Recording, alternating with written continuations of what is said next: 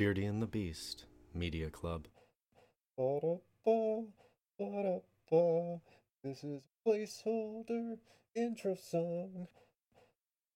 Thank you for joining us at the first podcast for Beardy and the Beast, a media club where spoilers are not taboo. We'll not burn spoilers at the stake to keep away the darkness. My name is Drew, and with me, of course, is my dark double, Devon.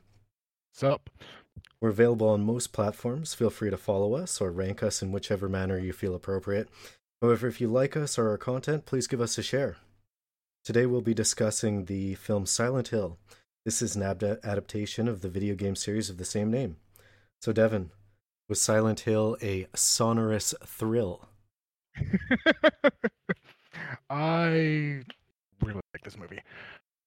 I think I just remember when it first came out, there was such odd things with it's always ranked in like the worst video game movies, and well, that's wrong in my mind. I think it's definitely one of the best out there.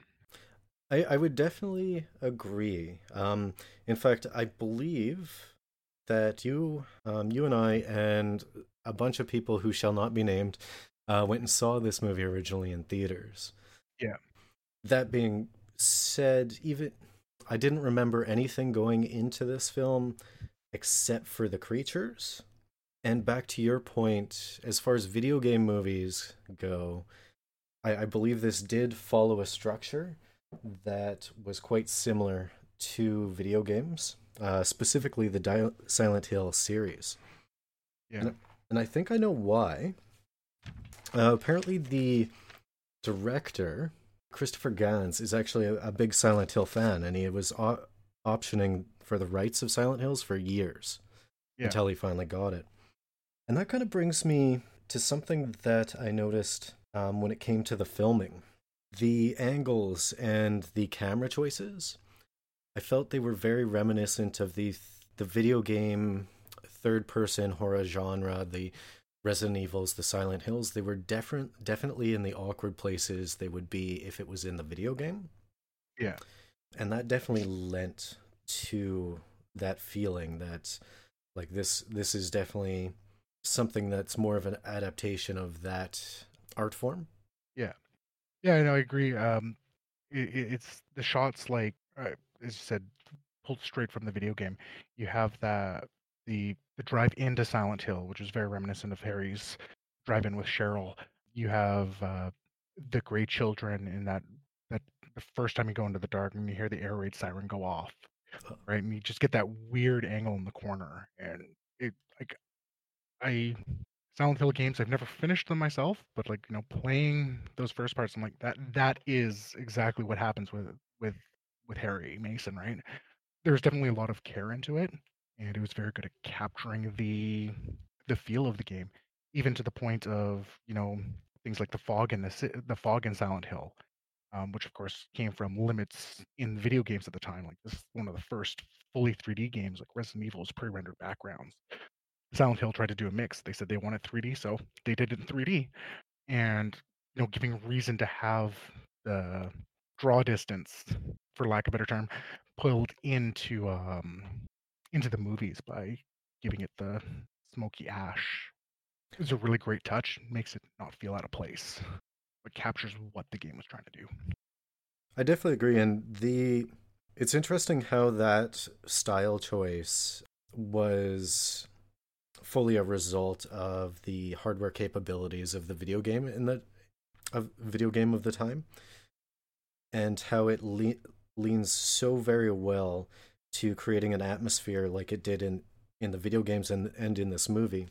This kind of feeling of isolation and the main character, Rose, being alone and nothing around her. And I think the camera choices and the sound choices, for the most part, gave you that kind of anxious feeling that you would feel if you were in that circumstance.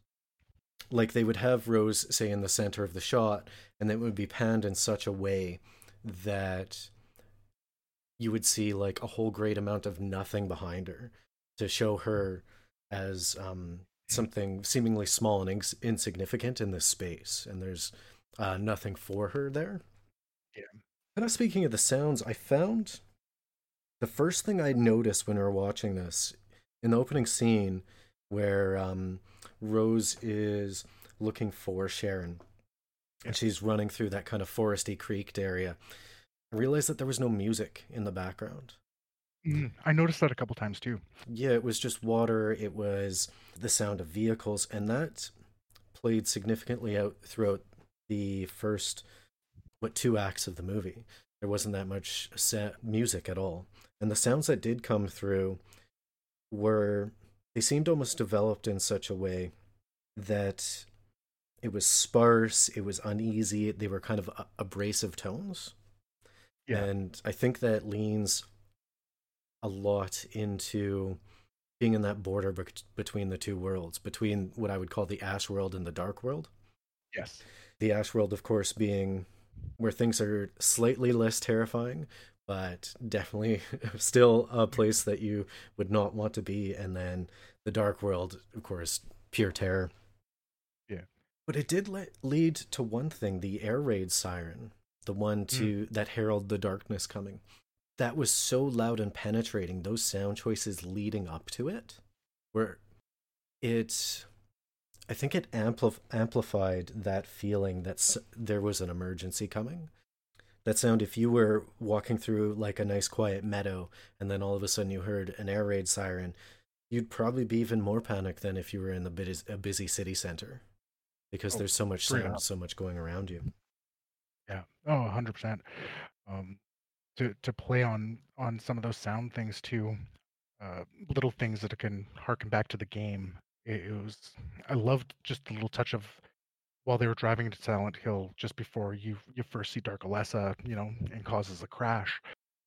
That radio static that's always been a hallmark of Silent Hill, where it's like, what's going on? And then, essentially the monster, or well, in this case, the child, just being there and giving that something's off.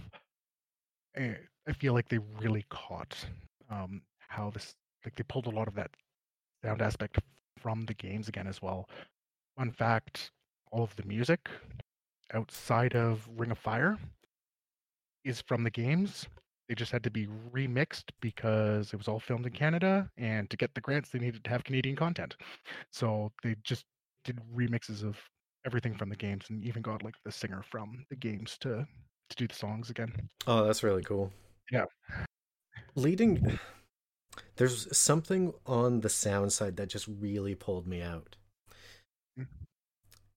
The It was mostly in the first 2 acts before like major beats started occurring in situations of movement, where there was a journey section going from point A to point B.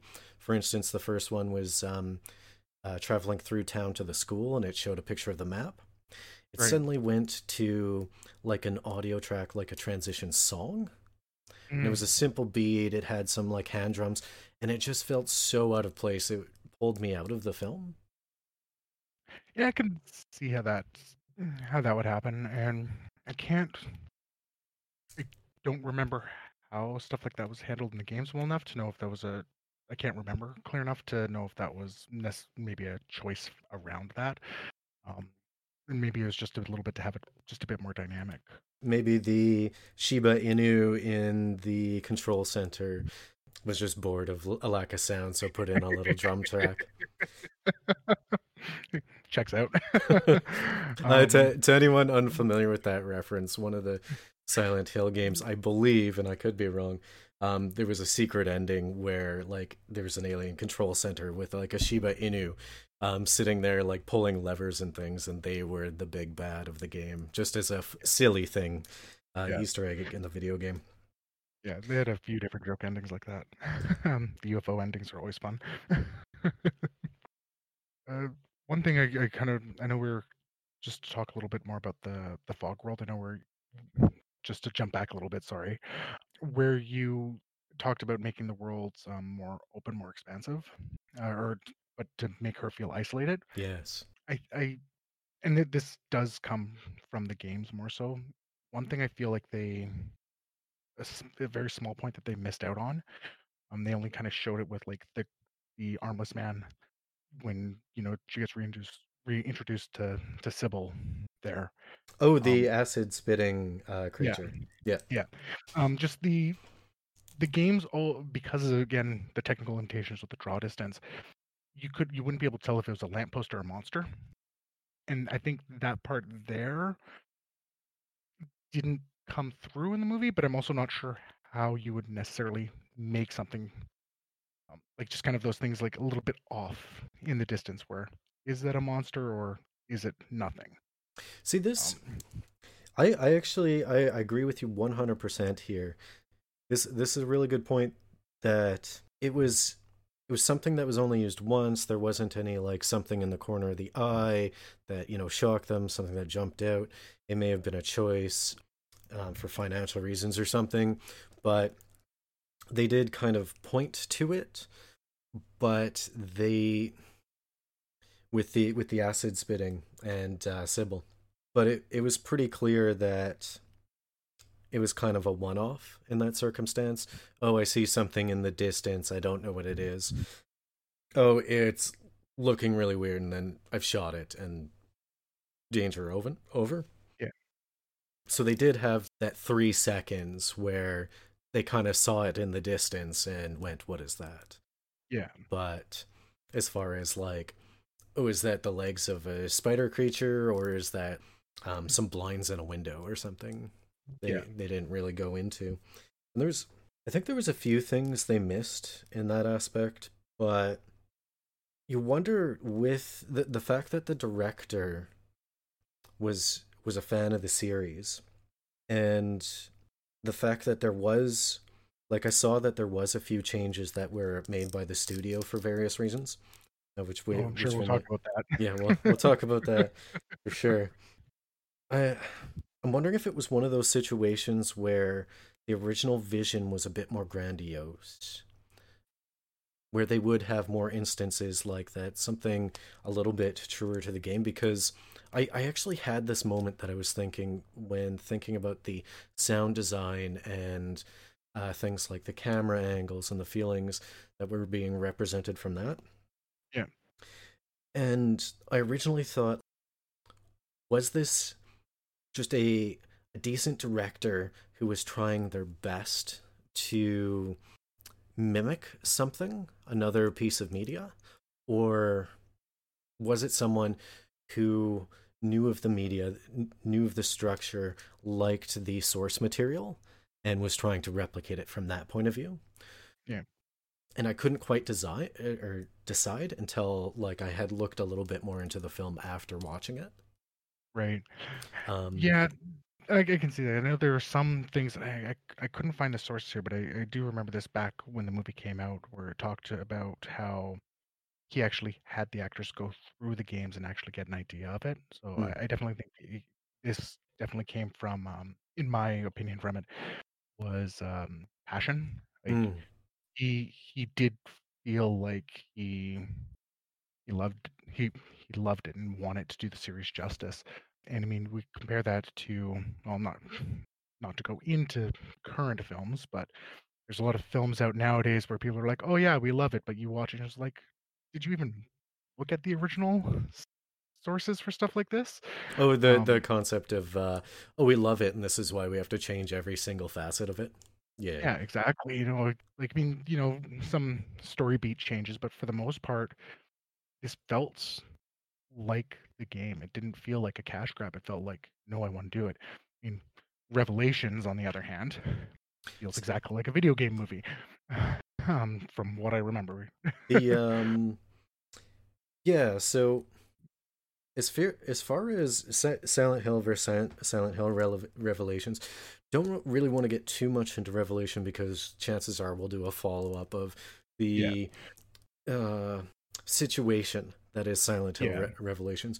What I can tell you is different writer, different director, yeah. and something that I kind of quietly alluded to before we started recording today is I was looking at Christopher Gann's upcoming projects, and they include Untitled Silent Hill movie pre-production. Oh, Yeah, so chances oh, are we might actually get.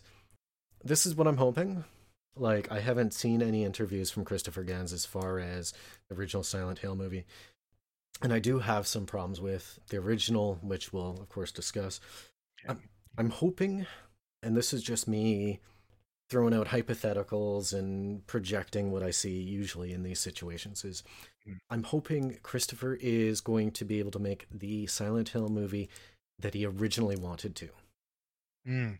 Yes. Because we have better graphics, better design. We will have more to pull from, and I mean, video game and comic book movies are just big business now. Yeah. So back in 2006, like you could barely make an X-Men movie, let alone a video game movie. Yeah. And I mean, I know I'm discounting the Resident Evil movies where each Resident Evil movie made more money than the last one, even Yeah. though like I'm the only person who's seen all like seven. I've totally seen all seven too. But, I mean, like, not to go too much into comparing those ones. I Yeah, mean, yeah. They're, I mean, X-Men they're and even different genres. yeah, they're their own thing. Like, the movies didn't try to be the games, and that's fine. They went their own way. I fully love that. I know a little bit of the that is awesome to hear. That I'd love to see him do more Silent Hill. Um, and I mean, again, coming from like the bits I was looking up on the production of this here, like I know the ending was changed due to budgetary reasons, which I'm going to talk about a little bit more when we Oh, for sure. later when I want to talk about Pyramid Head some. But like when they looked at the script, it's like this could have easily been the 3.5 hour movie, Yeah. right? And apparently, like he had to make some minor like there were some minor changes in it. Like I said, the ending is slightly different because of budgetary reasons. The armless acid spitter guy was supposed to have another spot, but like the dancer was sick, Hmm. so they had to cancel that scene, which is kind of neat. No, Yeah, let's, you know what? Let's talk about the monsters a little bit. oh yeah. Or so Silent Hill, or how to put a dancer in a flesh-colored bag and make them writhe around. Thank you for coming to my TED Talk. Um, so the a lot of the unnatural movements of the creatures in this game are just that. They put a dancer in a flesh-colored bag, or got him into the devil's yoga pose, Yeah. and made him do things, and that's why it led so well into their unnatural movements. Oh, they did so many cool things with it. Yeah, so all of the monsters, I mean, other than like some of the effects like on the gray children stuff like that, it's practical, right? They added some after effects to give like the embery look Mm. type thing. And made sure they used dancers so they could get these unnatural movements. And you get such cool things like the way they do the nurses later in the film. What they did was they recorded these dancers walking backwards Mm. and then reversed that footage. Oh yeah, I could, you know what? Just kind of picturing it back, I could see that, because it was so jerky and awkward that, aside from doing something where you would like speed up and slow down the film, Yeah, the most practical way would be just that. Have them yeah, do it backwards and then reverse it. yeah. And and it just gives it so it's like they're moving. If this was any other movie, I was thinking like what they do, like stop motion marionettes, Mm. almost like it gave that just that weird jerky feeling, and it was just really pulls you in. And it, again, these movements from these dancers, and I'm fairly well versed in the dance world, thanks to my brother. Yep. But you get these unnatural movements, and being able to do them practically like that. No CGI would do that, and that's what they do nowadays. They would have had those nurses all CGI'd and done some weird Oh yeah, like weird. we only need 5 times the budget and 10 times the amount of time. Or you can Yeah, just get a dancer, make them do it backwards, and all of a sudden you got something that looks better on film. yeah, absolutely. And it just because it's all practical, all that naturally, it adds to the horror. And I mean, I'd like to point out, horror movie, no jump scares. Mm.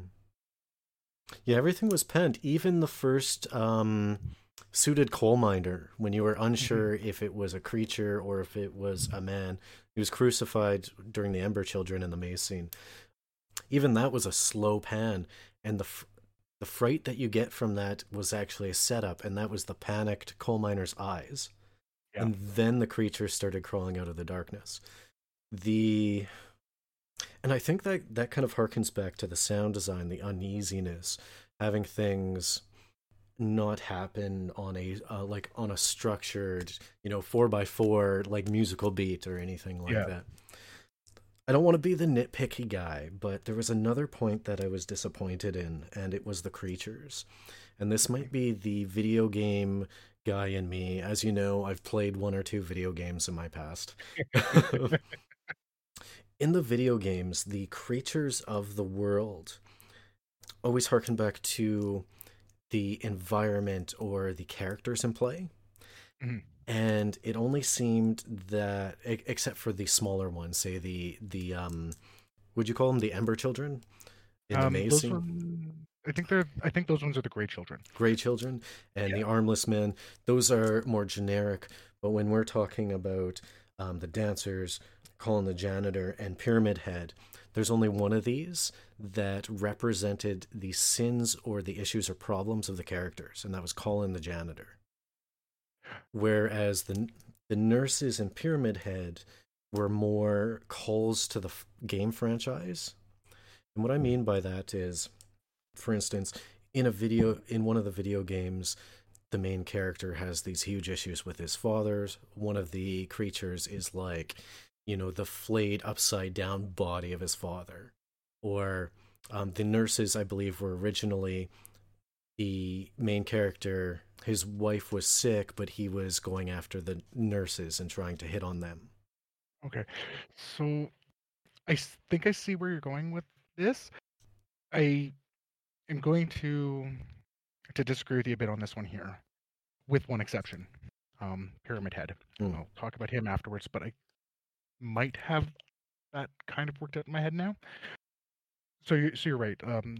The Silent Hill games are known for the everything is symbolic Mm. and generally tied to the main character in the game. So representations, as you said, of their guilt or of their sin or of just whatever mental state they're in. The first Silent Hill, it's Alessa's world. Mm. It's not Rose's. So in Silent Hill 2, where it's James in Silent Hill 2, all of the monsters about him. In Silent Hill 1, these were all the things that were haunting Alessa. So the Grey Children burning, Mm. Colin, right? Colin tied to, you know, very heavily implied that she was assaulted by him. Yeah, I'd like to Um, jump in real quick before you continue. Is I Though I'm stating I'm having some problems with the creatures, I think Colin was so spectacularly done.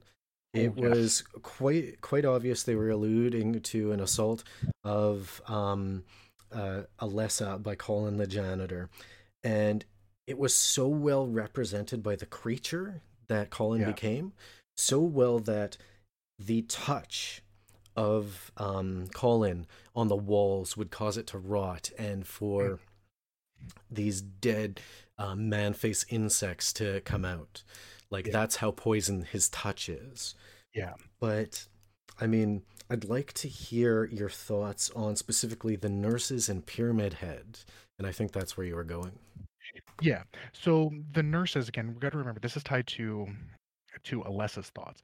So after she's in the hospital, all she's around is these nurses gawking at her essentially, Mm. right? And you see that with Lisa, right? That they they're the only thing left in her world that's there, and she would see them like I could see her still seeing them as harmful because, and they're just gawking. I mean, when you're burned like that, everything's gonna hurt, right? Yep. So it I think they became more of a target from that, and were respawned from where she come like where she's from. The pyramid, on the other hand, up until rewatching the film last night, I'm completely against Pyramid Head being. I was completely against Pyramid Head being in the film. Oh, same. Pyramid Head, for those not familiar with the games, he's always represented guilt. He comes after the guilty. So, I almost managed to make this work in my head as I was thinking a little bit about it more. Well, he did come after Anna. He did come after Colin the janitor. You might have it was kind of in the corner of the eye. You probably caught it if anyone listening, when Pyramid Head came out of the school into the courtyard, he was actually dragging Colin. Yes. And you only see it for a half second. He dropped him, and exactly, it's supposed to represent guilt, but why was he going after Rose, and why was he going after Sybil? I couldn't piece that. I couldn't piece that together. Like I saw the same connection as you when it came to the nurses, but I thought it would have been more appropriate if they were more reminiscent of Lisa, the nurse who did like directly gawk at her. Yeah. So thematically, from their design, that was just like, oh, we got the nurses from the video game and we tied them in. I mean, Pyramid Head is the staple of the video game series, though, so there is a lot of like fan service there. It's just, I mean, how are you going to give the motivations of a 7 foot tall silent person carrying a butcher's knife that's like 5 feet long? Like, His cloud sword looked small. yeah.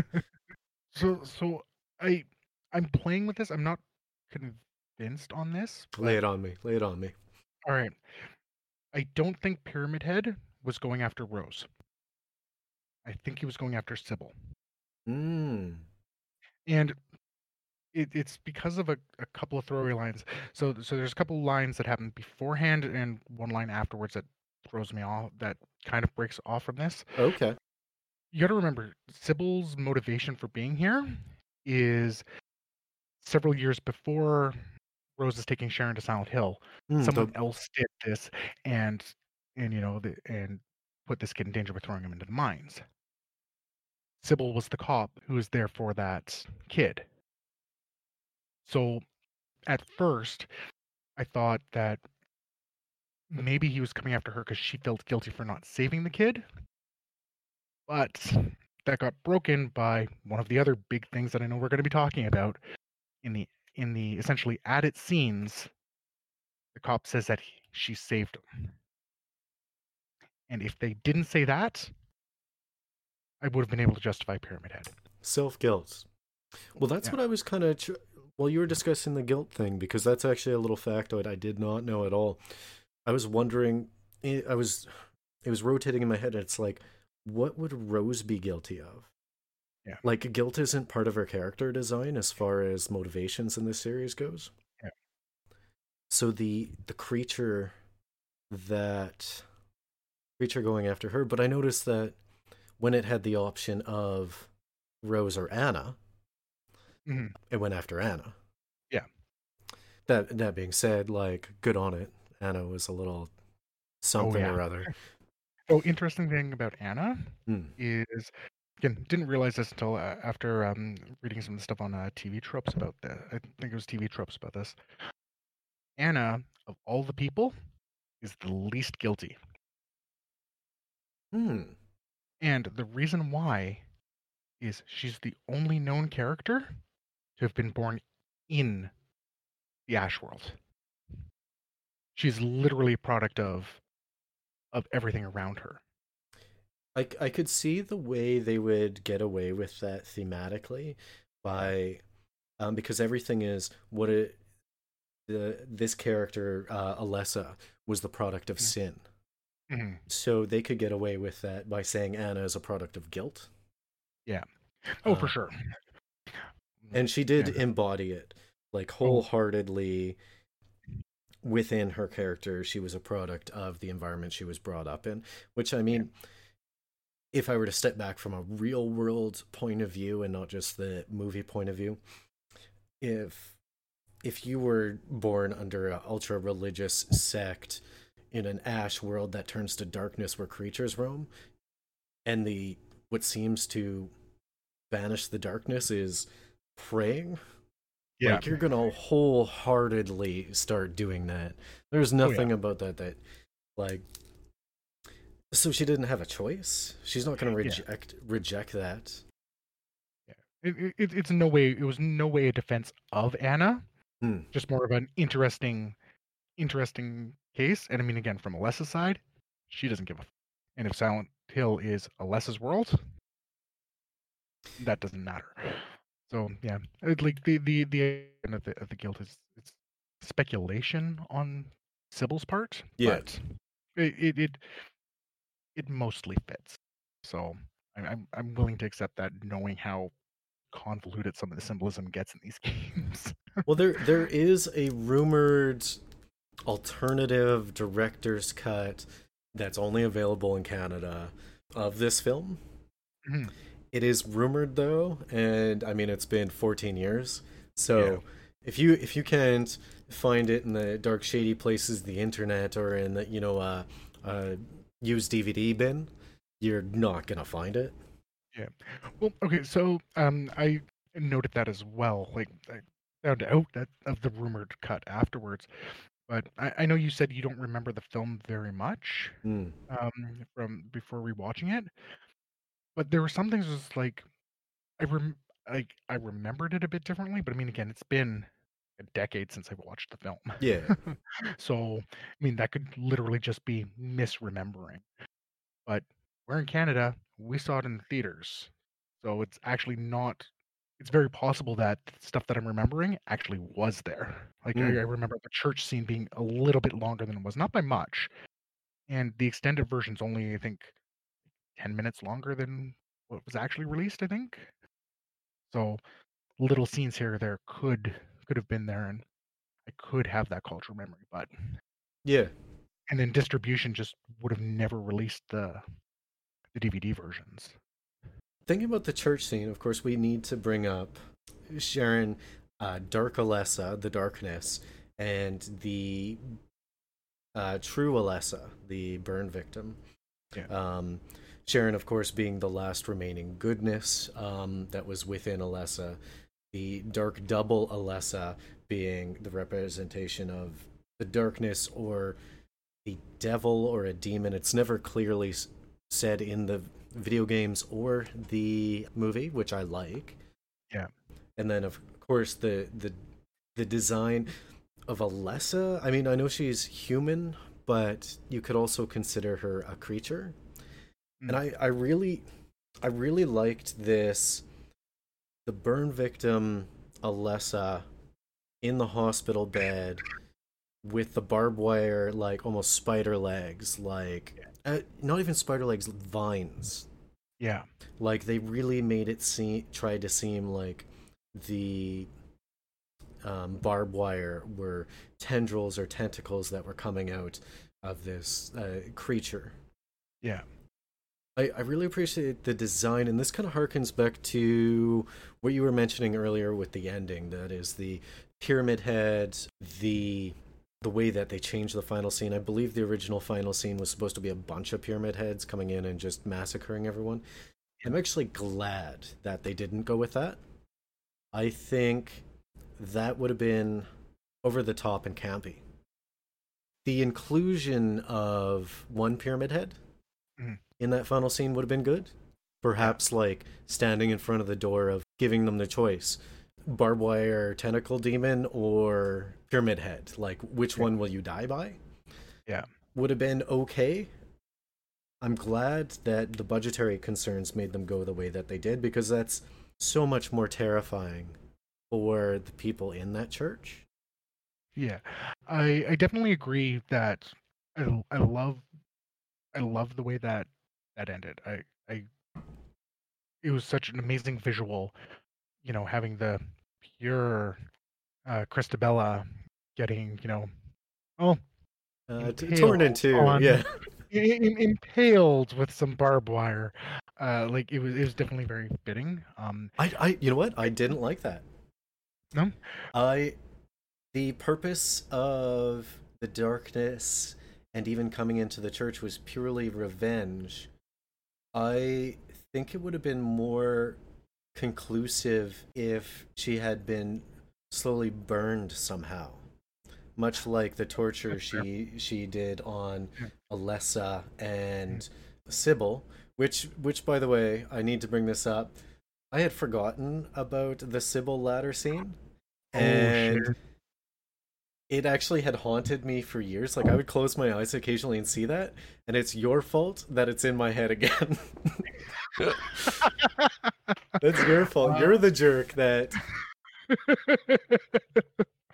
it is uh so well done, and the fact that she, just to sidetrack slightly, the fact that she cared so much about Sharon, and she has a strong through line of caring about kids. mm. Entire thing, and the fact that she silently takes it and says, "Don't worry, your mom's coming." They Like it's she haunting. she had the most complex and direct motivations. Mm, Like if we were to switch beat, let's talk about the characters for a bit. yeah. Rose was definitely your taken one note character who did the thing I hate the most in films, Okay. which is the entire movie could have been avoided if she had just listened to someone tell her not do something. And that is, don't go to Silent Hill. Oh, you didn't go to Silent Hill? None of that Mm, would have happened. But it's it's something I originally noticed in the movie This Is How I Live Now, which is one of two movies I've ever actually turned off and it didn't finish. mm, But I get her character is developed so much that she had to see that through. I will yeah. give her that. But I think Sybil, she was definitely the most conclusive character to me. Her motivation stayed true from the original boy that she rescued. Even the whole like my mom doesn't let me, or sorry, I'm Don't not talk to supposed to strangers. talk to strangers, and that she goes good girl. Yeah. Like the reason she was even chasing Rose in the beginning was because of the kid. Yeah. Yeah. Oh, Um, for sure. And I think one of the earlier drafts that I found out about here um was supposed to have Rose there more accidentally, mm.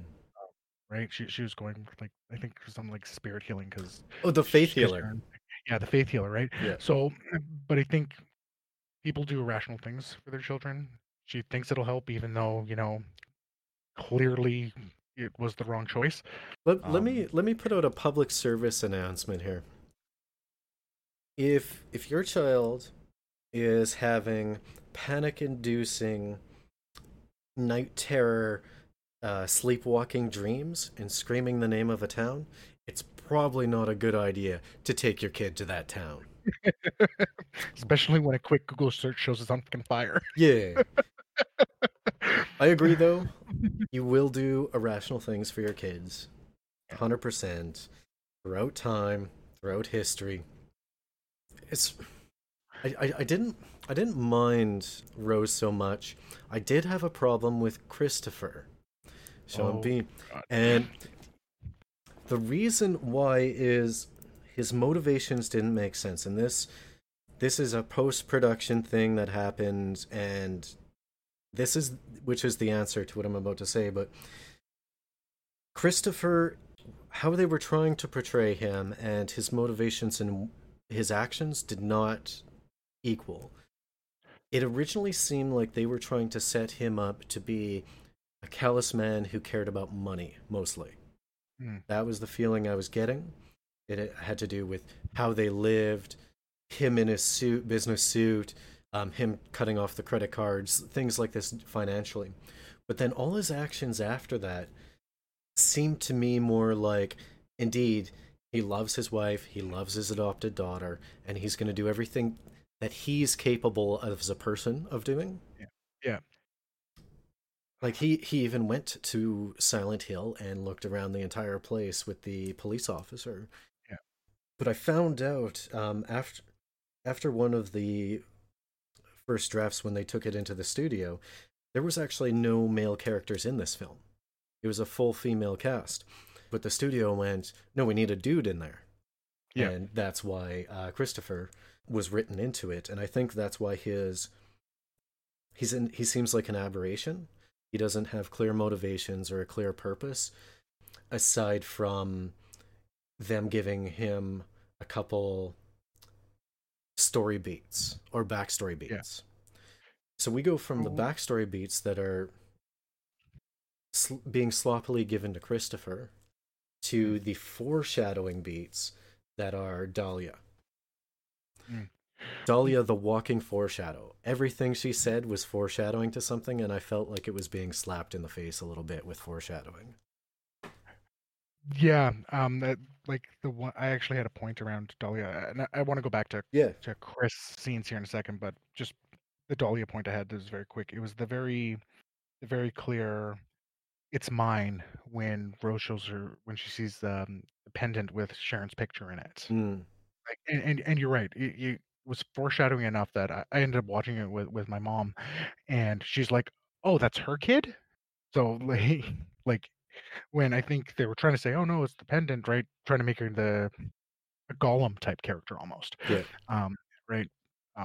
But yeah, they beat it a little bit too much, and Dahlia's character again was very different in the games. Dahlia's character was essentially, even though it was Cheryl's mother in the games, Cheryl being the Sharon counterpart.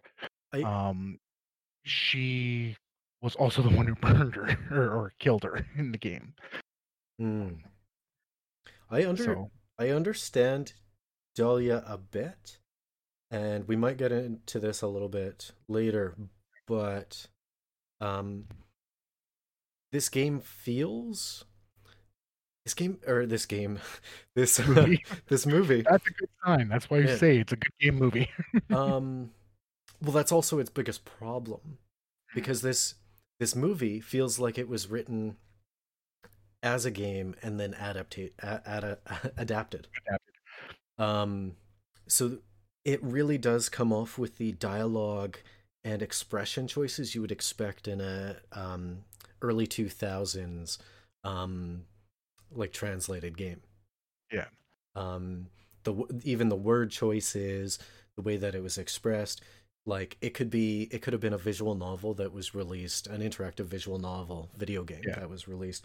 And I think if you think of it in that context, the fact that you're getting all your foreshadowing beats from one specific character makes a whole lot more sense, because that's kind of a trope that you'll see sometimes. Fortune teller, I guess you would say. Yeah. Well, I think there's a couple other things about it. I think there's another reason why it makes sense to be coming from Dahlia, though. Okay. So Dahlia is a foil to Rose. They're both mother to the same character. Dahlia's already gone through this, and she messed up, right? By directly leading to Alessa's burning. Yeah. Right? And she doesn't go for help until too late, until after they have her. Right? So it's not foreshadowing, it's this has happened to her. And and of course that foils Rose's active, no, I'm doing this. I don't need anyone else to help me do this. Right? So I think that's a big reason why it actually came from her as well. And you also need to keep the world fairly sparse, because that's Silent Hill. Yeah. Right? So that's a really good point, actually. I didn't think of it in that way. The repeating, the concept of a repeating story and preventing it from being repeated. Like even to the point where Dahlia in her hovel apartment, trying her best to protect Sharon from the coal miners.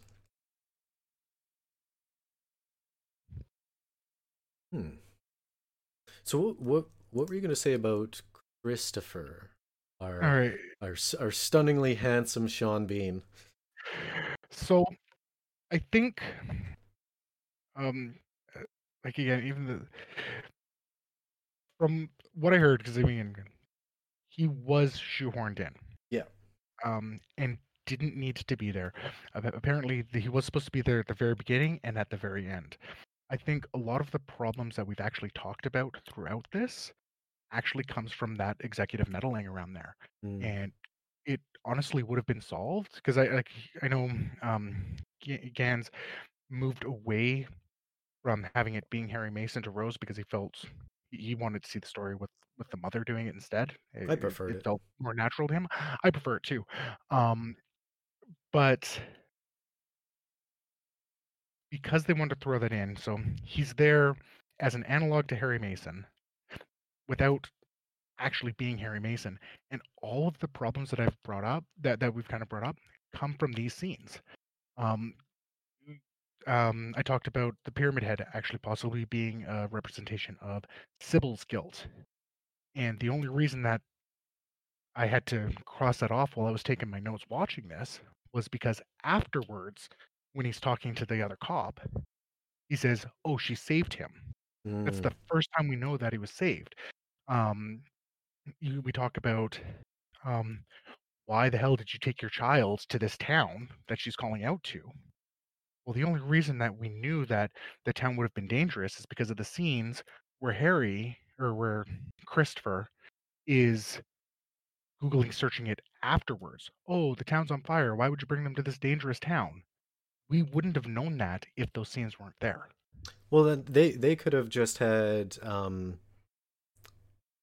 like Sybil explain it, like a throwaway line, um, or like the whole like no one goes there because of the coal fire could have been a line given to Rose by the diner, the lady at Yeah. the diner, like Or did it even need to really be there? Like, does the only reason there's an issue to taking her to this ghost town is because it's a dangerous place to go. If if they just say no, no one goes there anymore, or anything like that, without even adding and just implying that the town's on fire because of the ash and everything, leave it implicit instead of explicitly saying it. It completely gets rid of that issue you're saying about why did you take your kid to this dangerous place? Because she wouldn't have known it was a dangerous place when she Googled it. If yeah, we didn't see her Googling it. they could have Uh, cut out Christopher completely if they just had Rose have like I'm not trying to rewrite the story, and of course I would never like tell them that they should, but I would have just had some visions or flashbacks that Rose would have when she goes to locations that were important to Alessa. mhm. So like sees pervert Colin, the janitor, who got off lightly, in my opinion. Um, I've seen, I guess, the Ash children, who are probably the children who taunted Alessa and called Yeah. her a witch. Um, I, if we should probably talk about Sharon slash Alessa, the juxtaposing the two characters, and the third thing in this movie that pushed me out of the world. Jadelle Ferland did such an amazing job as a child actress when it came to Alessa. Mhm. When it came to Sharon, it was not well done in my part, and I think that might have been the writing. And I'm very surprised at some of the writing choices, considering this writer, Roger Avery, is also known for having worked on Pulp Fiction. Um, but I felt like 9-year-old Sharon was written like a 6-year-old, Yeah. and Dark Alessa and the original Alessa were more age appropriate. Dark Alessa, of course, being your ancient all knowing evil. Yeah. And I was blown away by the hell from the actress, that head tilt choices, the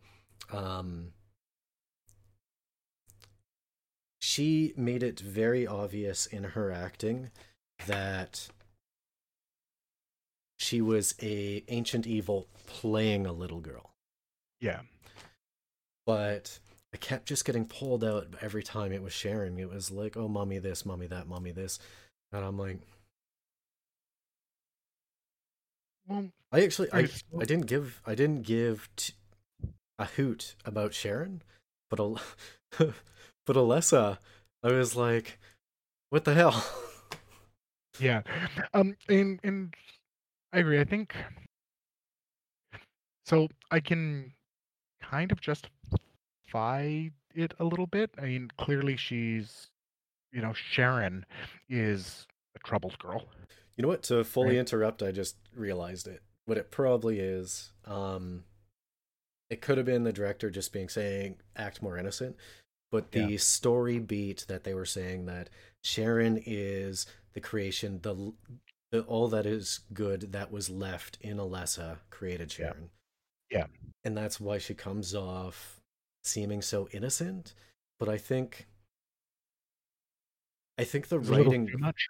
yeah, the writing for Sharon, like it didn't do justice to Jadel's acting ability at that age. And I usually don't like child actors, but she Yeah. was quite good in the other two of three roles that she had. Yeah. Oh, for sure. Of course, it's one of the things that I didn't note down. Um, and I meant to. Um, one of the actresses, it might have been Dahlia's character. I can't remember if it was Dahlia or Rose's actress, but they were so impressed with Fairland's ability to switch between these three that like instantly like you're my favorite actress just from that. And I mean, you're right. Sharon's a plot device, and she was a plot device in the game to begin with, essentially, right? Um, the character of Alessa and Dark Alessa are definitely the more prominent ones, Mm. and I mean, it sends chills. The very first time you see Dark Alessa, and I I almost missed it, like when because you see Dark Alessa right at the beginning of the film, Yeah, and just that like as I said, that head tilt and slasher smile, yeah. um, or I mean, a scene that has always stuck with me was the "I'm burning," and it's just like it's haunting. Um, complete side note, but connected to Fairland. Um, that I found interesting is she's the voice of the little sisters in Bioshock and Bioshock 2. Oh yeah, I can. Yeah, 100%. Yeah. The yeah that she definitely had the uneasiness there. Yeah. Um, it's it's interesting to me the writing choices, like the dialogue. I mentioned earlier that I felt it was very reminiscent of early 2000s uh, translated video games, specifically in the third person horror genre. And I Yeah. mean that to sound unnatural, Yeah. as in, I didn't enjoy it so much, and I don't remember noting this in my original viewing years and years ago. But um, it's a type of dialogue style that you would expect in a video game. And what I mean by that is you have some dialogue and then no dialogue for like a half hour. And then you have some dialogue and then no dialogue for a half hour. I mean, we're not talking so bad as to be press X to Sean, Yeah. but we I am talking about like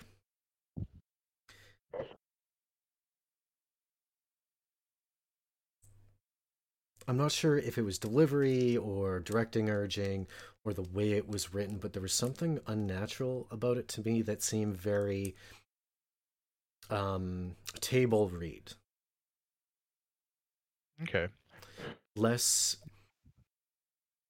less intense, less involved.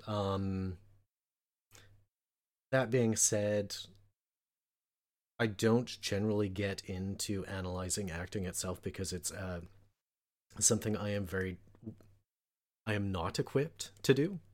It Okay. is a skill that I am very far from having. So I'm probably one of the last people who should analyze it. But I just like when we're talking Rose and Sybil, it has to be the dialogue choices, to be honest. When we're talking, Rose Rose goes back to the vehicle. Yeah. Sybil catches her, cuffs her. They meet the acid spitter. That entire conversation, like you would expect that to experience that in a corny video game. Um, and I'm not thinking it's the delivery. I think it's the word choices in the script. I really am. Yeah, so I guess there's a couple things around it. So I mean, I, I definitely see where you're coming from with that.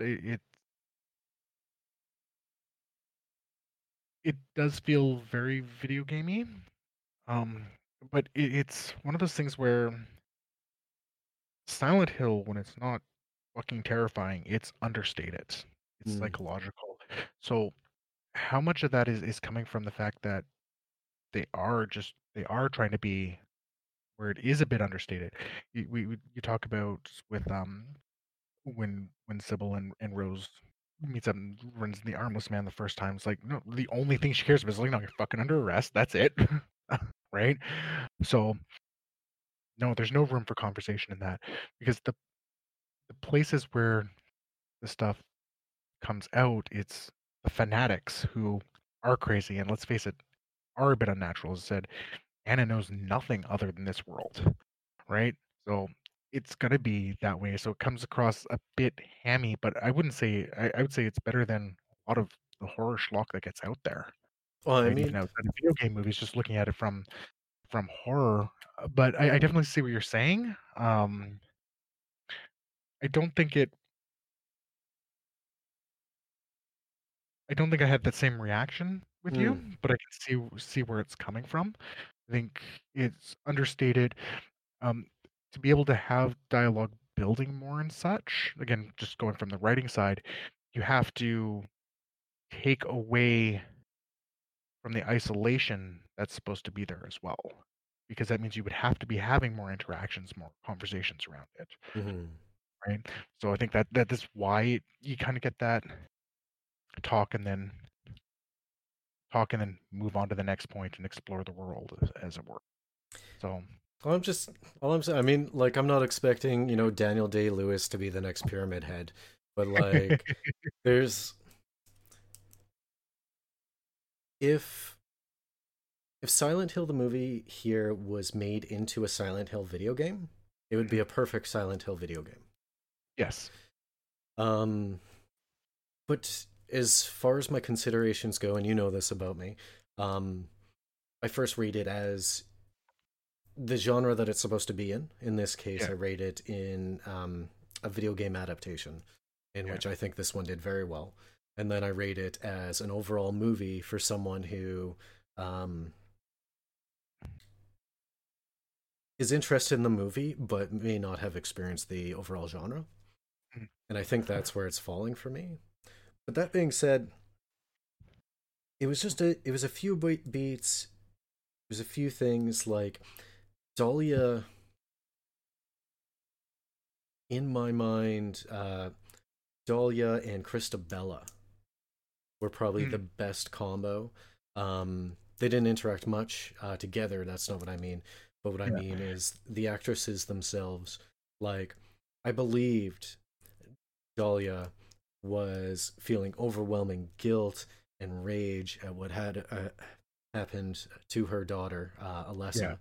And I believe that Christabella was a fanatic and the leader of this cultish religious sect. Um, Apparently, Alice, how do you think it's pronounced? Who played Christabella? mhm. She was so commanding in that role that even offstage the actors were were following her. Oh, really? Like actually Yeah. falling in line behind her? Yeah. I could see that because, um, like I would expect some of the word choices from Allison in the movie because they seem more applicable to her character. Um, if I were to step back, though, Rose, there was a few occurrences that I just thought were so perfect. There was two times in the movie that I remember that Rose shut down from just pure fear. Mm. Like, she was so overwhelmed she could not move, and she had to command herself to do so, to actually Yeah. get up and be functional. And I thought that was handled so well, I believed it. Yeah. I'm like I've been in those situations where I've been very injured, and it's like, all right, I need to do something about this, and I have to command my body to do something. Yeah. So I could see that in those moments. So I don't want to come off as if I'm harshing on the actors and actresses, Yeah. because in fact most of them are the scenes that they shined in. We're talking Rose in those circumstances. We're talking Sybil on the ladder. Mm. Um, we're talking Jadelle Furland as Dark Alessa, Yeah. but not Sharon because that role could not make her shine. I'm sorry. With with one exception, the very end when Sharon and Alessa are combined, just that look that she gives as Mm. they're leaving the church, when she glances at Dahlia. That was amazing. We might have Um, watched different cuts. hmm. I don't think I saw that. It is such a minor thing. Like it's just like a small glance, but it's Mm. just that enough to show that Oh, did she? it She did the wasn't little just head Sharon. tilt. Yeah, where it's not just Sharon anymore, but technically is. Mm. It's that letting the Alessa shine through Sharon, which actually could go back to what you were saying about no, Sharon was just supposed to be that innocent, and that's how they did it. Yeah. So, Um. um, I guess one thing that could happen, like just a lot of the stilted bits that you talked about, and um, could just be we haven't gone into other ones around it, was around Sybil and Rose, his interactions. Mm. Um, so I actually did um, looking into some of the production history about it. Apparently, the two actresses, Mitchell and Holden, were very different in their acting methods. That it Oh. actually caused some issues with them filming. So I'm wondering if that it could just be a little bit of bleed through from the production side that's Just coming through there. yeah, clash. I could see clashing methods. Like, not everyone is, lemon face, ooh, lion face, or Yeah, a lot of these people, like, if someone can just switch it on and off versus someone who has to method, that yeah, has been known for many other movies to cause problems. yeah. Yeah, so all I can say is, Christoph Gans, Daniel Day-Lewis as Pyramid Head, make it happen. Um, but you know what? I can't understate as far as Dahlia and Christabella go. I really can't understate how much I appreciate what they were able to do with their roles. Mhm. Some people might think they're over the top, maybe. Um, but I kind of wanted to get back into foreshadowing. Like, I was kind of touching base on it earlier with Dahlia. Your point made a lot of sense. But what I do want to talk about is overall the foreshadowing in the film. Great. It was just so in your face. And so, for a film that is supposed to be half video game movie, half psychological thriller, it seemed to be only three-quarters of each, or Okay. half of each. Like, um, it was almost as if they were like sprinkling a bit of this and a bit of from column A, a little bit of column B, and we'll have a whole movie instead of trying to go in all in on both. The only You might not have seen this film, but there was a Korean monster film called The Host, Okay. and this film had a more extreme version of what I'm saying is it couldn't decide if it was a comedy movie or if it was a horror movie, Mm. and it would jump in between them so quickly um, that it was hard for me to get into. How that applies to Silent Hill is the foreshadowing choices made it painfully obvious what had happened before it was revealed. If I I knew, like, I even remember this from watching it the first time, that I knew that there was a girl who looked just like Alessa. She was burned as a witch, um, caused this entire circumstance, and the entire thing was about revenge. Um, like halfway through the film, and that's because it.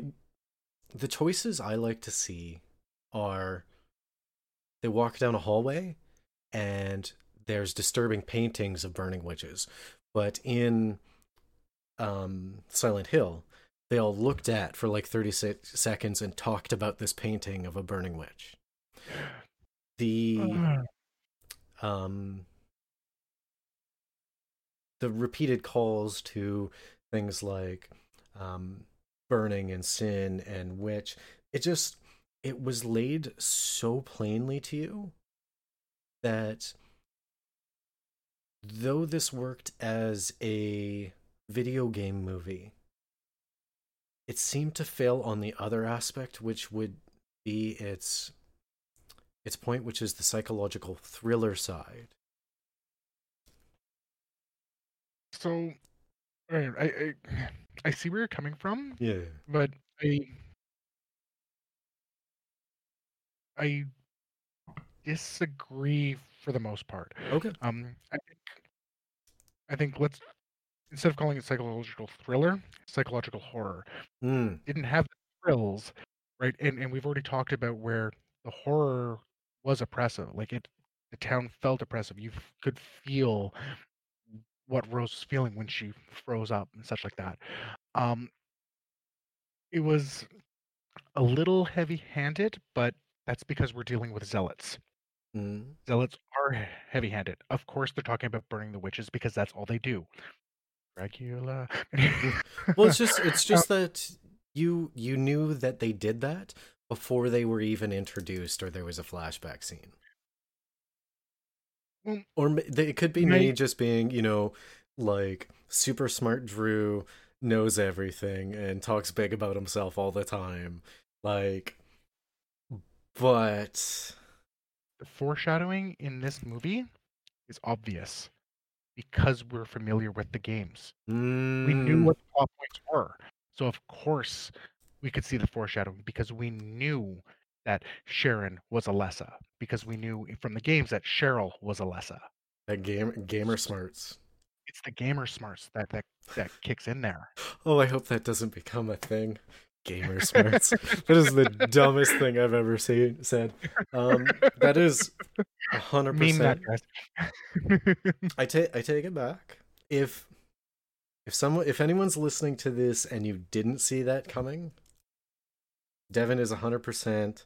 You're not dumb. It's just because I understand the genre and where it's coming from and the source material. Yeah, 100%. That makes sense. yeah, yeah. So yeah, we knew that was happening. We knew the town was like that, right? Whereas I'm sure someone coming out of it, they're just going, it's like, okay, these are just people surviving. Yeah, they're a bit crazy, but let's face it, there's some demon shit going on. So is it surprising that they're worried about witches and demons? Right? Oh, totally. Literally, that's the world we see. So, um, yeah, I think that's why it feels a bit heavy-handed because it's a story that we're familiar with. It's no different than if you're watching Harry Potter and you're familiar with the books. You're gonna be able to go, yeah, of course that's leading up to this. This is why Mm. you know whatever's happening because you know, right? Um, it, it it's it's hard to say because we went into it with that foreknowledge. Is it the foreshadowing was heavy-handed, or a fresh movie? You'd have to watch it a second time to see how the foreshadowing is. So, just because we talked about comedy horror, Shaun of the Dead, Mm. right? Shaun of the Dead, they literally spell out the plot at the beginning of the film, And I, right? I didn't catch that on the first watch. Exactly, because we weren't familiar with it, Yeah, it wasn't right? until that second watch that I went, oh my god. In the first 5 minutes of the film, they told me exactly what was going to happen. Exactly. Okay. So it's hard to say. Like, I mean, I think when we talk about the foreshadowing is like I mentioned earlier with Dahlia going, "It's mine," right? Yeah, sure, mom picked up on the fact that, oh, I think she's talking about the kid. I think she thinks the kid is hers. Mm. And knowing that the kid's adopted, that is even a logical thing to go, right? Yeah. So you could be going, okay, this is the mother, or you're going, if you're not quite paying attention to that, you go, as I said, the Gollum thing with, oh, it's the pendant that she's after. Yeah, I don't think many people would pick the Golem thing. I think it was so heavy-handed that they would draw. I think the assumption that the average viewer on a first watch who's not familiar with the source material, they would come into that and they would be like, they would think that Dahlia is the biological mother of Yeah, Sharon, yeah, and that um, Rose was the adopted mother. Um, which, I mean, I wouldn't call that misdirection, but like parallel direction.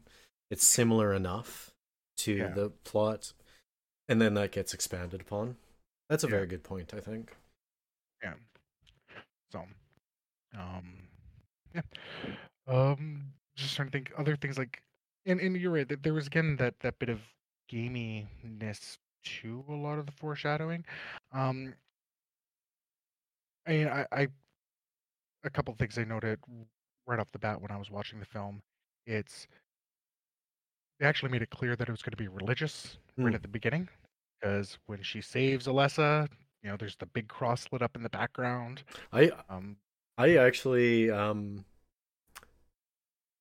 really glad you brought that up because I forgot that, because what I had done was I had started the movie, and just as she was about to save Alessa from jumping into the water hole or whatever it was, yeah, I actually stopped the film to go grab my notebook, and then I watched that scene again, and it wasn't until that second time that I saw the cross in the background, yeah, and then the other uh, icons and things that they were showing, like proverbs from Revelations on billboards and things. Those were more straightforward.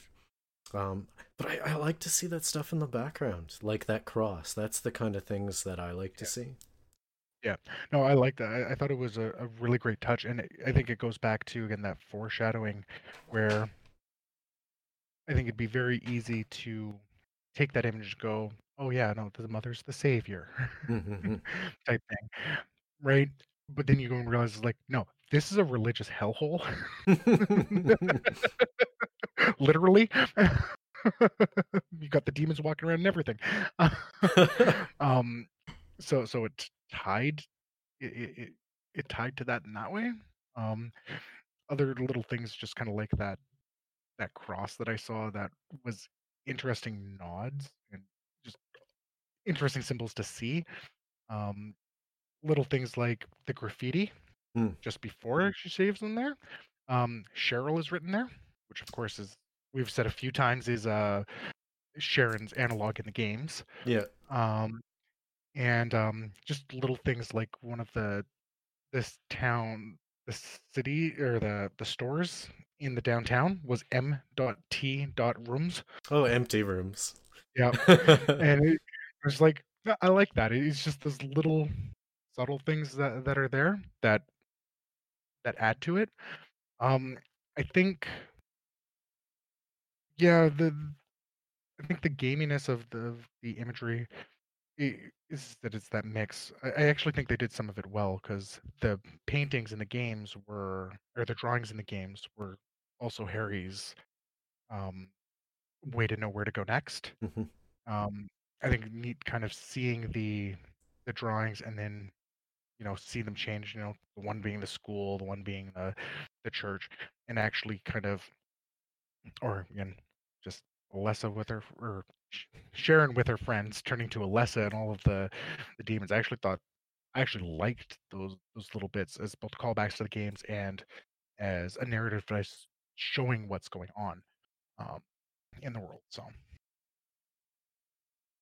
Yeah, I've often said this is probably the best video game movie that's come out. For it being a movie adaptation of a video game and give you that feeling. Yeah. As far as, I wouldn't give it the best movie from a video game. No. I do enjoy this film, but the enjoyment that I get from it is specific to the fact that I like the source material, those callbacks, and that's what allows me to give enjoyment to it. I could see your average viewer, someone who's not familiar with the like early 2000s third person horror genre, not enjoying it.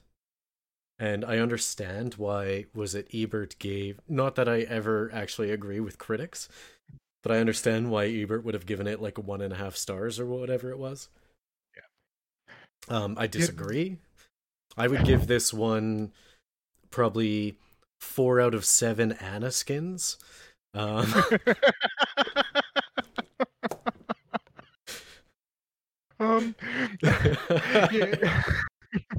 Yeah. I think the critics are I as we've been talking about this, I can kind of understand where critics rating comes from.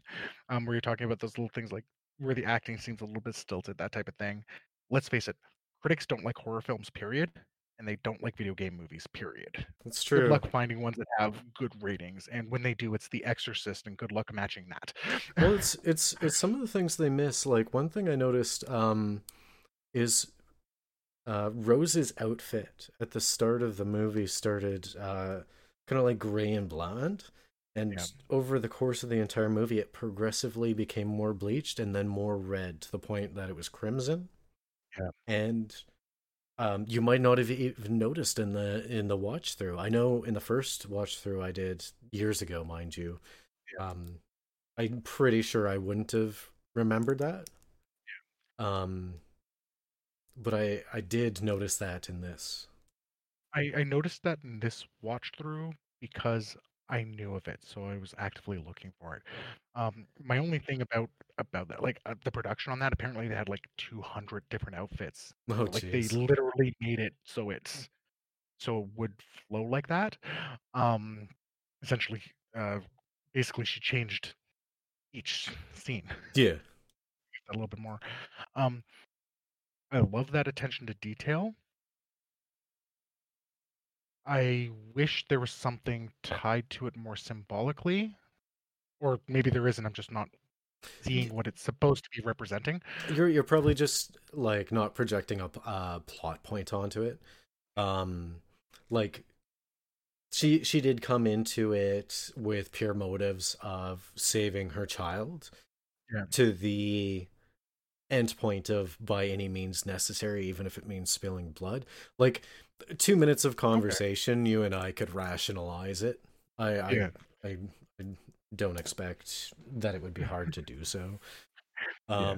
But without Uh, the director actually saying this is why we made the choice, we'd probably Yeah. just be projecting something onto it. Yeah, and that's exactly it. I could project things onto it. Whereas when I think of a similar, obviously not as not done in the same way, but thinking of Star Wars and with Luke.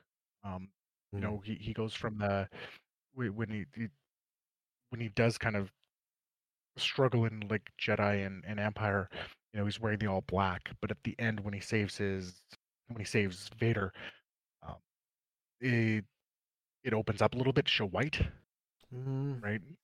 I Like mean, and those that was those so that I'm Mhm. I'm I'm saying that's why I'm trying to wonder what like and that was supposed to be a showing of he hasn't gone to the dark side, but he and so I want to see something like that in there in Silent Hill. And I mean, you said that could be a good rationalization for it, but Mm. that's all it is.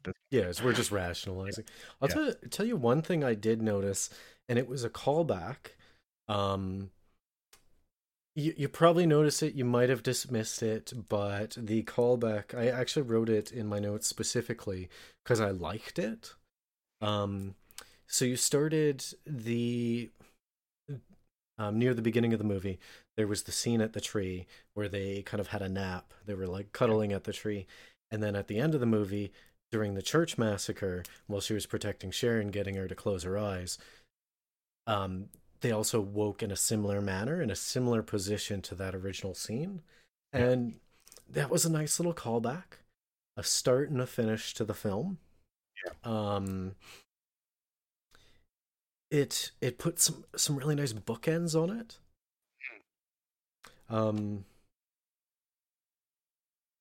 I noticed. I remember you said there was a few things. Was it regarding Christopher that you wanted to speak of? So, so yeah, we kind of moved away from this. So, again, I think a lot of the story choices, and I said this earlier, a lot of the story choices are broken because of the scenes with Christopher there.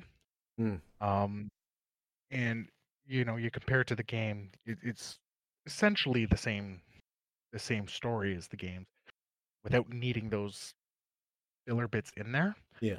Um, there's actually a fan edit of this that cuts out pretty much all of his scenes. Well, I mean, you don't really need him. You can replace, like, I love Sean Bean, Yeah. but you could have replaced his character with 2 lines of dialogue. Well, and that's originally what it was, right at the beginning, right at the end, Yep. right? It fixes a lot of the plot holes that are there, um, or plot contrivances, I guess is the better term. Like, Yeah. why are you going to the town that's burning? Um, the only benefit that I see to Chris's scenes was when I was talking to my mother about this afterwards. She she said she liked his scenes, and not necessarily from the story points, but it helped her understand what the worlds were. It helped her see, here's the real world, here's the Ash world, here's the Dark world. It let her know that it was the Ash world wasn't I the real did world. I did like some of the juxtaposition that they did, specifically in the school scenes between the Ash world and the Dark world, and then they had the parallel of the real world while they were searching, the police officer and Christopher alongside it. Like same place, but they can't meet each other. I did enjoy that thematically. Yeah.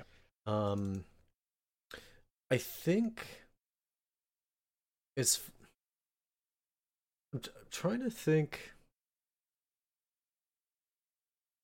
I enjoyed things like that, but I still think it could have been done without the use of the Christopher um, character.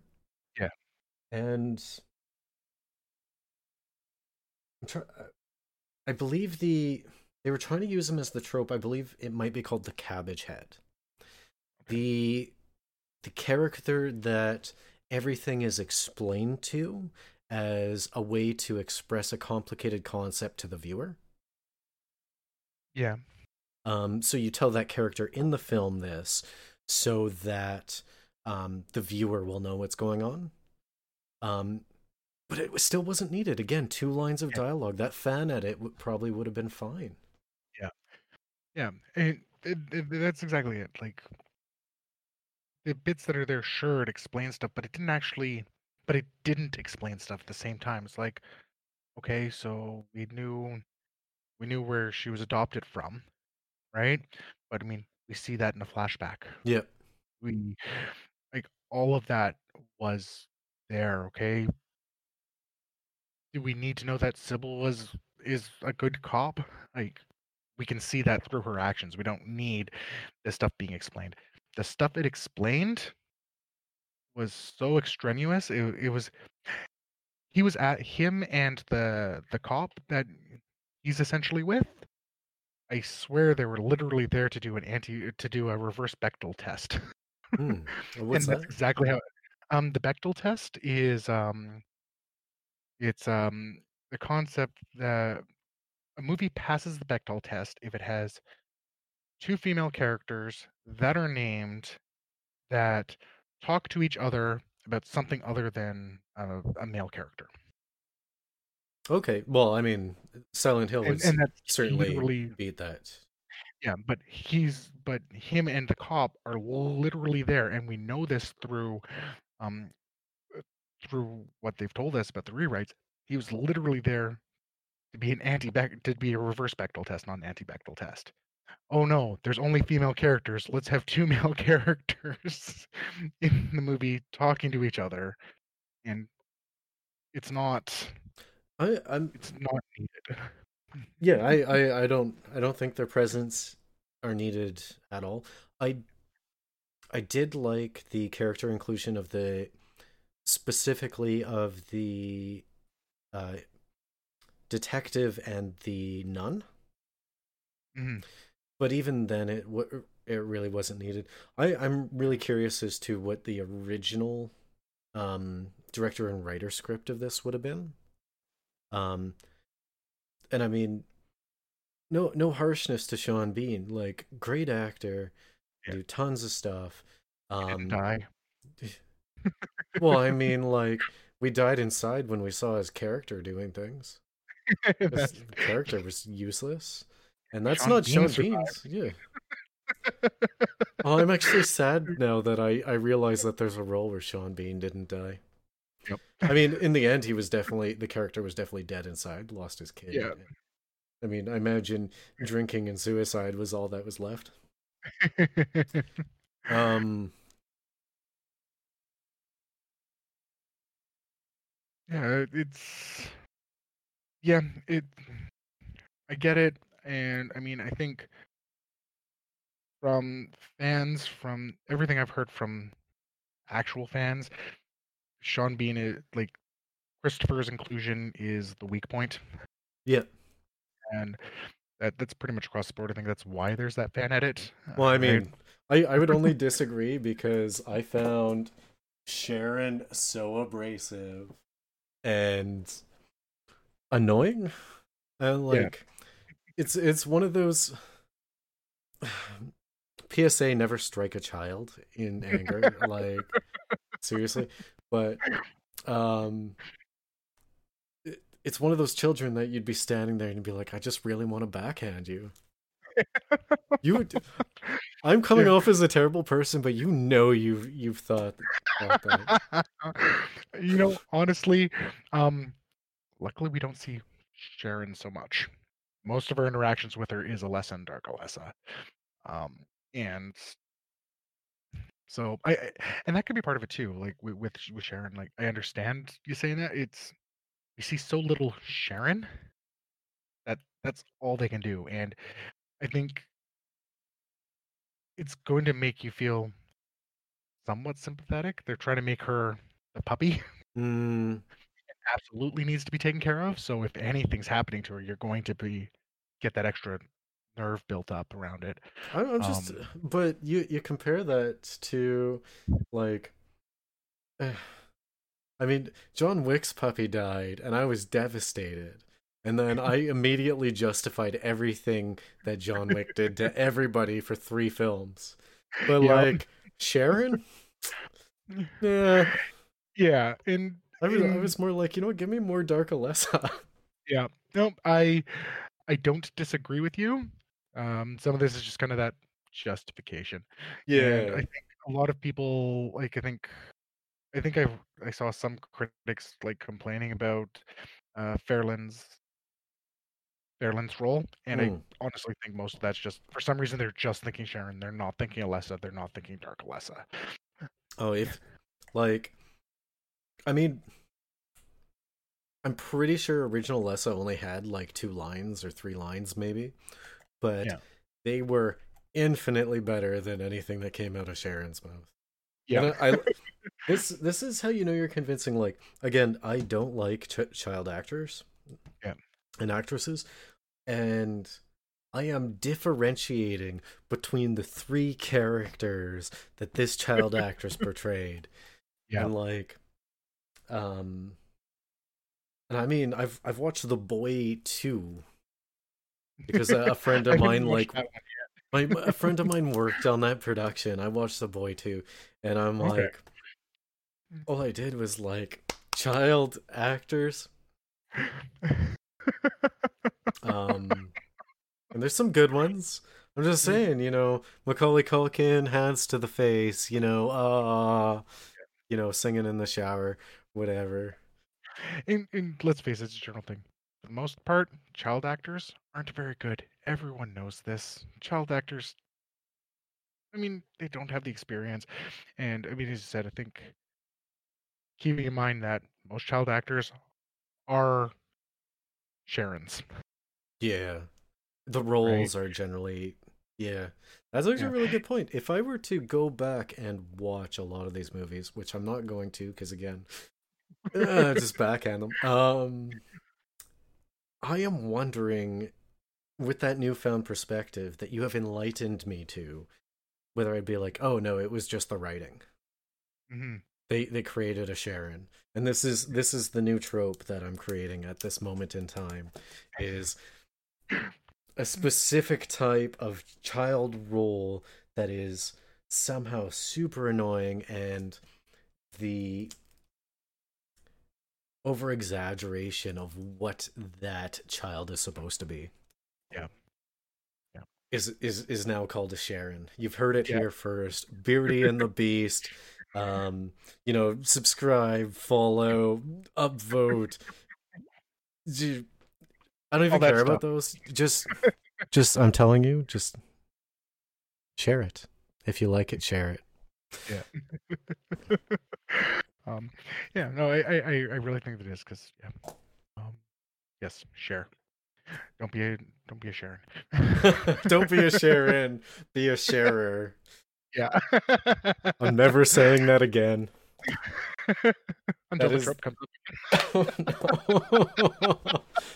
If you have me watching more films, which you've already haunted me with Sybil's death for the second time. I'm pretty sure seeing Silent Hill was probably your your idea in the first place. You were probably like, "Oh, my name is Devin. We should go watch Silent Hill because we're buddies." Yeah, probably. You sounded exactly like that. 100% those words. I have it on recording. So you had another point for this film.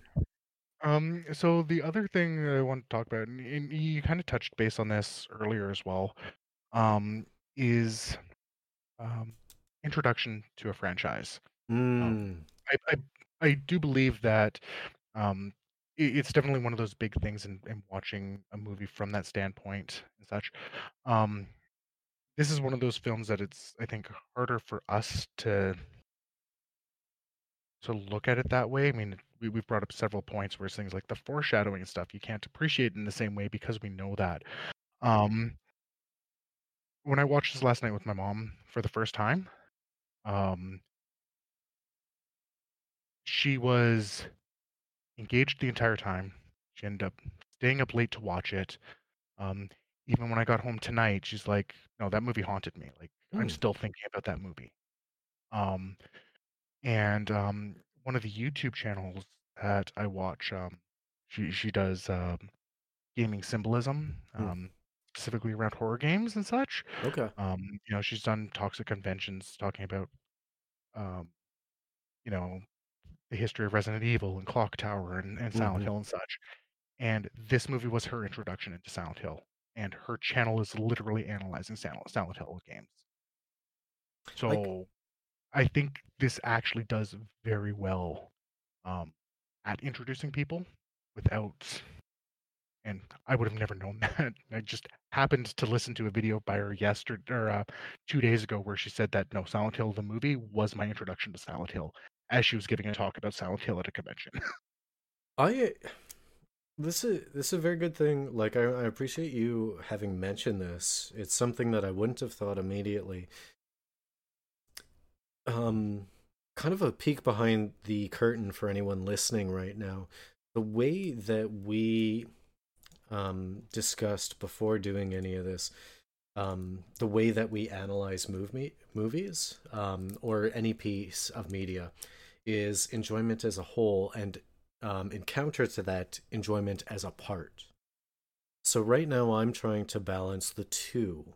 However, what Devin is bringing up is enjoyment as a part. that is essentially how well the piece stands as an adaptation, and the fact that this YouTuber, and feel free to like give them a direct shout out because they sound Yeah, all right. the Gaming Muse is our channel. Awesome. I would say if I were to know nothing of the early 2000s third person horror inventory management style game, if I had watched the movie, I probably would have been like, oh, there's a game series, let me give that a try, because I did enjoy things that were within the movie, that is thematically, juxtaposition between the Ash world and the Dark world, the switching between the two, the various like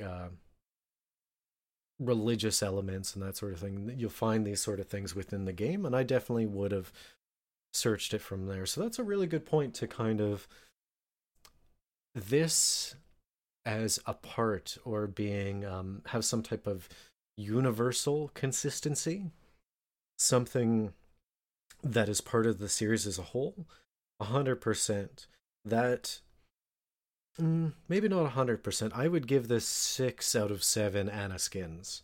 But I mean that's still only that's still 6 out of 7. Yeah. I do agree,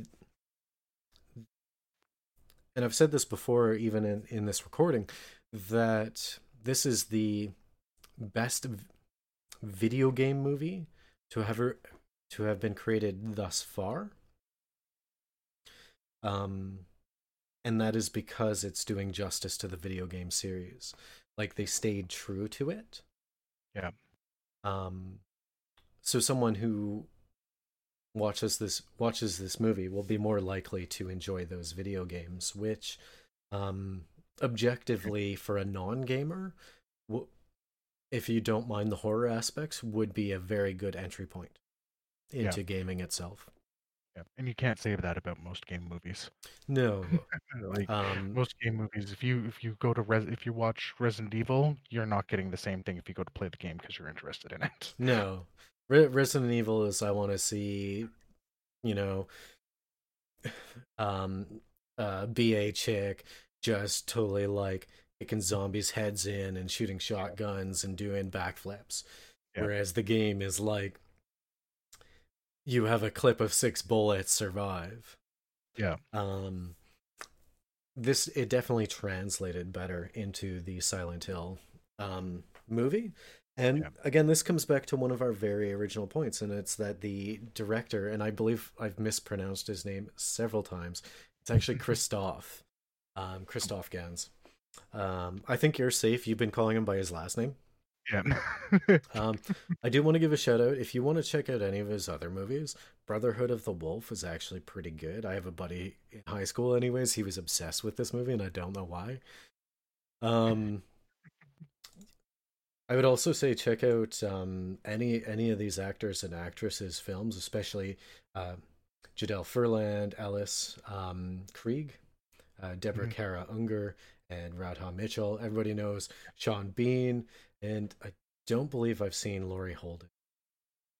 Yeah, I can't remember anything offhand. Apparently The Walking Dead. I never actually watched it. Neither did I, which is funny considering I was collecting their comics for a while. And I'm pretty sure I gave them to you or somebody. I don't know. It doesn't matter. Anyways, so let's give us the old wrap up. Thank you so much for listening to this entire podcast. If you've gotten to this point,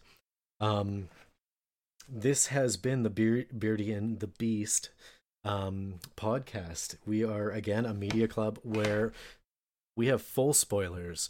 We don't have a no spoiler policy. It is full spoilers. If you've gotten to this point and you're screaming spoilers, you should have just paused, watched the movie, and then come back and listen to us. Yep. Again, we will be available on most any platforms, including tons of alt tech stuff. I mean, you can rank us, follow us. That's super cool. But honestly, if you like what we do, just share us with friends and family. If you don't like what we do, share us with your enemies. Subject them to us. That is fine. They probably like us anyways because they're the other. Um, again, Just to be contrary. just to be contrary. My name is Drew, and of course, I was joined by my dark double Devin, who's a witch, a sinner. Burning. I'm burning.